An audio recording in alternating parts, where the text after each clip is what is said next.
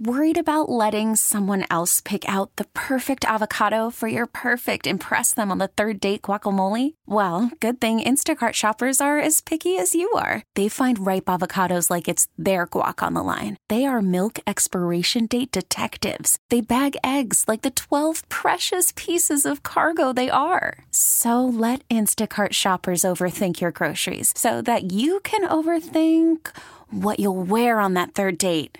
Download the Instacart app to get free delivery on your first 3 orders while supplies last. Minimum $10 per order. Additional terms apply. You could spend the weekend doing the same old whatever, or you could conquer the weekend in the all-new Hyundai Santa Fe. Visit HyundaiUSA.com for more details. Hyundai, there's joy in every journey. It's a Tuesday edition of the Fan Early Morning Show. I'm Austin Bechtold, pleased to be joined alongside with you here today as we continue to get our football fix. Continue to just get excited, get ready for this season that has already provided some good moments of, I wouldn't say clarity, but positivity for what this Steelers offense could look like. And truly, if you look at just this team in general, offense, defense, special teams, you could have probably a little bit more questions on special teams, but offense, defense, man, it looks good. There is a lot to be excited about. And I'm not just saying that because you go out and you defeat the Tampa Bay Buccaneers in game 1 of the preseason. Congratulations on all your success. But we did see what we wanted to see from the Steelers offense. Kenny Pickett, 1 incompletion because he was scrambling away to try to avoid a sack.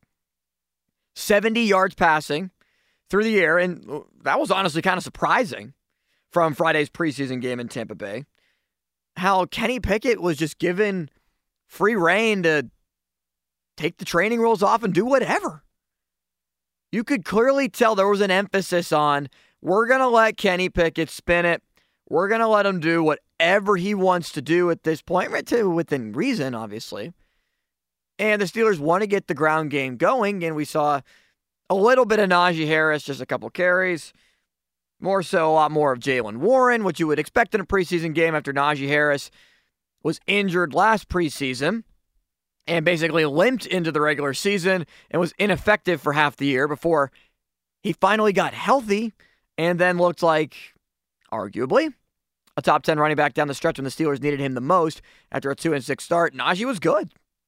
And he was helping to power this team to the finish that the Steelers ended up with, still over 500. And I know that that's something that is daunting to a lot of people. The Steelers having to finish over 500, Mike Tomlin's win-loss record and all the sorts. When you look at the Steelers in general, and I'm not so much focusing on the offensive line, but let's do that just for a second. Dan Moore, Isaac Seumalo, Mason Cole, James Daniels, Chukes of Okorafor. Okay. I like the interior of that line. Mason Cole is starting to really grow on me even more. Stability in the inside with James Daniels as well, who was very efficient. And really, when you don't get penalized, it's a great thing, especially from a right guard. And the Steelers have a tendency to run that side a lot. Seumalo on the left side will be able to shore up some help for Dan Moore, but also for Broderick Jones, who in the first preseason game played a ton, but just looked okay. I wasn't blown away by Broderick Jones. I was not very pleased to see in the fourth quarter with Tanner Morgan in there, who fumbled the football. It got overturned. The Steelers got the ball back and then immediately threw an interception. Not a great outcome for the camp arm for the Steelers, fourth quarterback Tanner Morgan from Minnesota. But Broderick Jones ended up getting beat clearly right off the line. Tanner Morgan had no shot and got smashed by the defender for Tampa Bay after Jones really just got absolutely destroyed. But other than that, he looked pretty solid. There wasn't any moment in time where I said, wow, Broderick Jones is really showing that he belongs over Dan Moore. It was also his first time experiencing pro football. But it's also a little bit alarming to see that happening when he is the 14th overall pick. The Steelers traded up to go get him And at this point in time, Dan Moore looks like the better player, but that's why we still have 2 more preseason games to go and a lot of time until the regular season in September. Chooks Okorafor at right tackle. Could you see the Steelers move Dan Moore over there? I don't think so at this point in time. It's likely going to be Chooks until the Steelers feel like he just doesn't give them the chance on the right side to be able to hold up. And I think that they still believe that he can. So, skill position, guys. This team's loaded. They're deep. I don't remember the Steelers having this much depth on offense and on defense that they have this year. Now, is the quality of player, is it top heavy? No. This is not Le'Veon Bell with D'Angelo Williams and at wide receiver Antonio Brown with Martavis Bryant and Eli Rogers, who was a little bit of an underrated slot guy, and fill in the blank on whoever else was in there helping out on the offensive side of the ball. It was mostly just AB and then who's going to emerge as the second guy. Well, it's Deontay Johnson, but you might even say that George Pickens is a better wide receiver. I think George Pickens is a better wide receiver than Deontay Johnson already at this point. Deontay Johnson is getting paid as the number 1, but George Pickens should be looked at as the number 1 guy. Depending on who you talk to, Johnson might have more receptions, but George Pickens is going to be the big play guy. But then you got Calvin Austin. And I tell you what, we're led to believe that Matt Canada's offense is based on a little bit of running the football, gadget plays, trying to get some guys out in space, and speed. Calvin Austin is the epitome of what the Matt Canada offense can look like. Now, does anybody truly know what the Matt Canada offense in the NFL looks like? No? Yes? I don't think so. If Matt Canada didn't have one very successful season at Pitt, would he be the Steelers' offensive coordinator? Probably not, but that's not here nor there. He has the potential to use so many of these guys in so many different ways, including 2 tight end formations, because the Steelers have 3 really good tight ends. Pat Freiermuth, Darnell Washington, who is more so of a blocker, but when you're 6'7" and absolutely dominant in terms of being able to use your size as a run blocker, plus Zach Gentry, who, when I was standing on the sideline of the Steelers training camp, is a little bit taller than Darnell Washington. And then you have Connor Hayward, who's being utilized as the fullback right now, H-back, tight end, special teams. The Steelers are going to keep 4 tight ends, with the distinction of Connor Hayward being a tight end and a fullback. And then at running back, Najee Harris, Jaylen Warren, where you feel confident enough that Jaylen Warren can be your number 1. Jaylen Warren continues to grow on me. His toughness, his fight, his ability to catch the ball out of the backfield. He just hits the hole and goes. He's a tough runner. He's not a big guy. He's undersized for the running back position, but you can't tell. He just mauls over people when he has the opportunity to be able to do so. And I like some of the other options that the Steelers have. Calvin Austin can be so dynamic for this offense. He can provide something that this offense really has not seen in years. Someone with 4.4 speed who can beat you over the top. We saw it, 67-yard passing touchdown, Mason Rudolph to Calvin Austin, where he just beat his defender cleanly. Calvin Austin just practically ran past the defender when Mason Rudolph threw the ball up for him. He wasn't even past the defensive back. But Calvin Austin just ran under the football. Mason Rudolph, he just, once a training camp, once a preseason, sometimes once a preseason game, has the tendency to just be able to drop one in the bucket and look like the first-round grade that the Steelers had on him. That was the play to Calvin Austin. And then there's Kenny Pickett. Kenny Pickett has so much to work with this year. He has a ton to be able to bank on in his second year compared to year 1. With George Pickens in his second season, Calvin Austin healthy, a second full year of Jaylen Warren after nobody knew what he would be last year. Hell, did anybody even think he'd make the roster? The way that he performed in training camp, Yes, he would. But the way that he has emerged as an undrafted free agent to play at times better than Najee Harris, your first-round pick from Alabama, someone who was explosive and was a can't-miss type of guy, right out of college, it was either him or Creed Humphrey, and depending on who you ask, a lot of people at the station wanted the Steelers to take Creed Humphrey. A lot rejoiced over Najee Harris. Now it's mixed results, mixed feelings. Creed Humphrey probably would have been the better selection at this point, even though I'm still somebody who is an advocate for Najee Harris, who I think can be a 1,000-yard back and also 500-yard pass catcher as well. I have that much faith that Najee Harris is able to go. I think Najee Harris can have 1,500 scrimmage yards this year. It helps playing 17 games instead of 16 games, which at this point is the new model standard, and girly comparisons probably aren't too far in between from what they were from when it was Ben Roethlisberger's era and Antonio Brown, and especially when Le'Veon Bell was playing, and how many yards would he receive over the air compared to the ground. But Dan Orlovsky, ESPN analyst, was complimentary of Kenny Pickett, but, you know, what's so important during the offseason and as we begin the regular season? It's lists and it's grades. And Dan Orlovsky said Kenny Pickett had a great game, but he didn't give him an A. How about Kenny Pickett in Pittsburgh? What grade does he get? Yeah, I'm going to give Kenny Pickett a B+. The West Coast offense that they're running really suits him well. Thought he threw really well on the run also. And Greeny, let me say this. The connection between him and George Pickens, woo, buddy. I mean, it looks a lot like what Andy Dalton and A.J. Green used to be with the Bengals. And it's very interesting because if they get going in that way, the Steelers' offense and team changes a lot. B+, very impressed by Kenny Pickett again. First of all, I don't want to hear anybody convince me that a combination of, I don't want to hear anybody compare Kenny Pickett to Andy Dalton.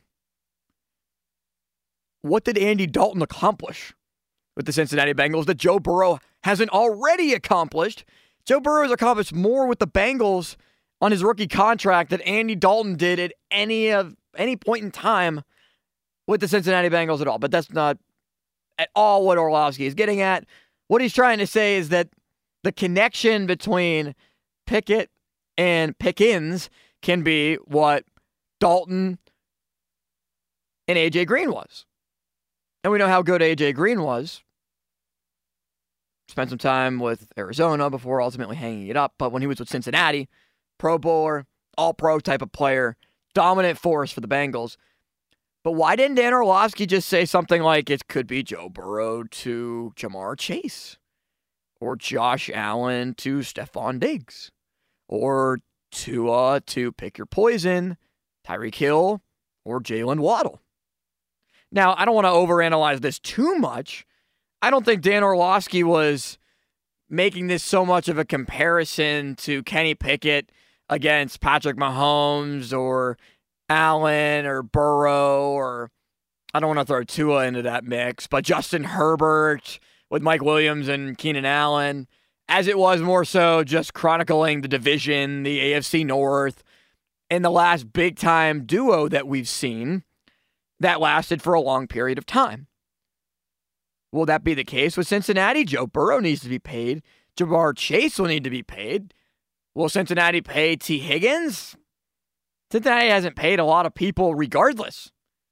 And if you're going to want to keep everybody together, Joe Mixon, Tyler Boyd, who's gotten paid, when Joe Burrow will need his money, when Jamar Chase will need his money, and T. Higgins coming up, a B+ for Kenny Pickett?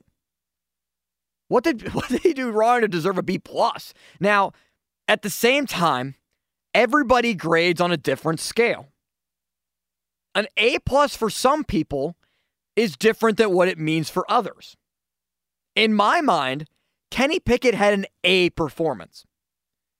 70 yards passing, no mistakes. The one incompletion was avoiding a sack to the point where Chuks Okorafor got mauled off the line.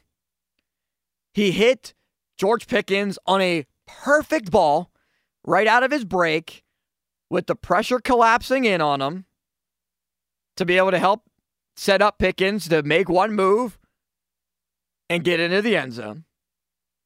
He was firing outside with ease on 3rd and long. Pickett escaped out to the right, far side of the field, connected with Deontay Johnson on a perfectly thrown ball. It could have been a little bit more to the sideline, but that's just being completely and utterly nitpicky. That's one of the first things that came to my mind when I saw that pass from Pickett to Deontay Johnson is, yeah, that was a pretty good thrown ball. It could have been a little bit more to the sideline, but with Kenny Pickett on the run, he was throwing near side of the field, but still, it was a perfectly placed ball where maybe it could have moved over another inch or two to the sideline to make sure that no defensive back jumped the route, but it was right where Deontay Johnson liked it, where he could catch, still make a move if he needed to be able to get the first down, but still had plenty of room, maybe about a yard and a half, past the sticks. So for me, Kenny Pickett gets an A. For Dan Orlovsky, he gets a B+. But Orlovsky is probably grading on a higher scale where Patrick Mahomes is the model standard of an A+, and everybody else kind of follows in line. I don't know. Maybe we shouldn't look too much into what the grades were because Orlovsky was saying very impressed with what Kenny Pickett did. And I think everybody should. Now, it was only one drive against backups. I get that. And people should take that with a grain of salt, that it was just one drive. But still, we'd be complaining if the Steelers offense went out there, 3 and out. Matt Canada's offense, they look rusty. Kenny Pickett went 1 for 3. He could have been C.J. Stroud out there, who went 2 for 4, an interception and a sack, who looked horrendous. Bryce Young is the better quarterback in that class compared to C.J. Stroud, but that's not here nor there.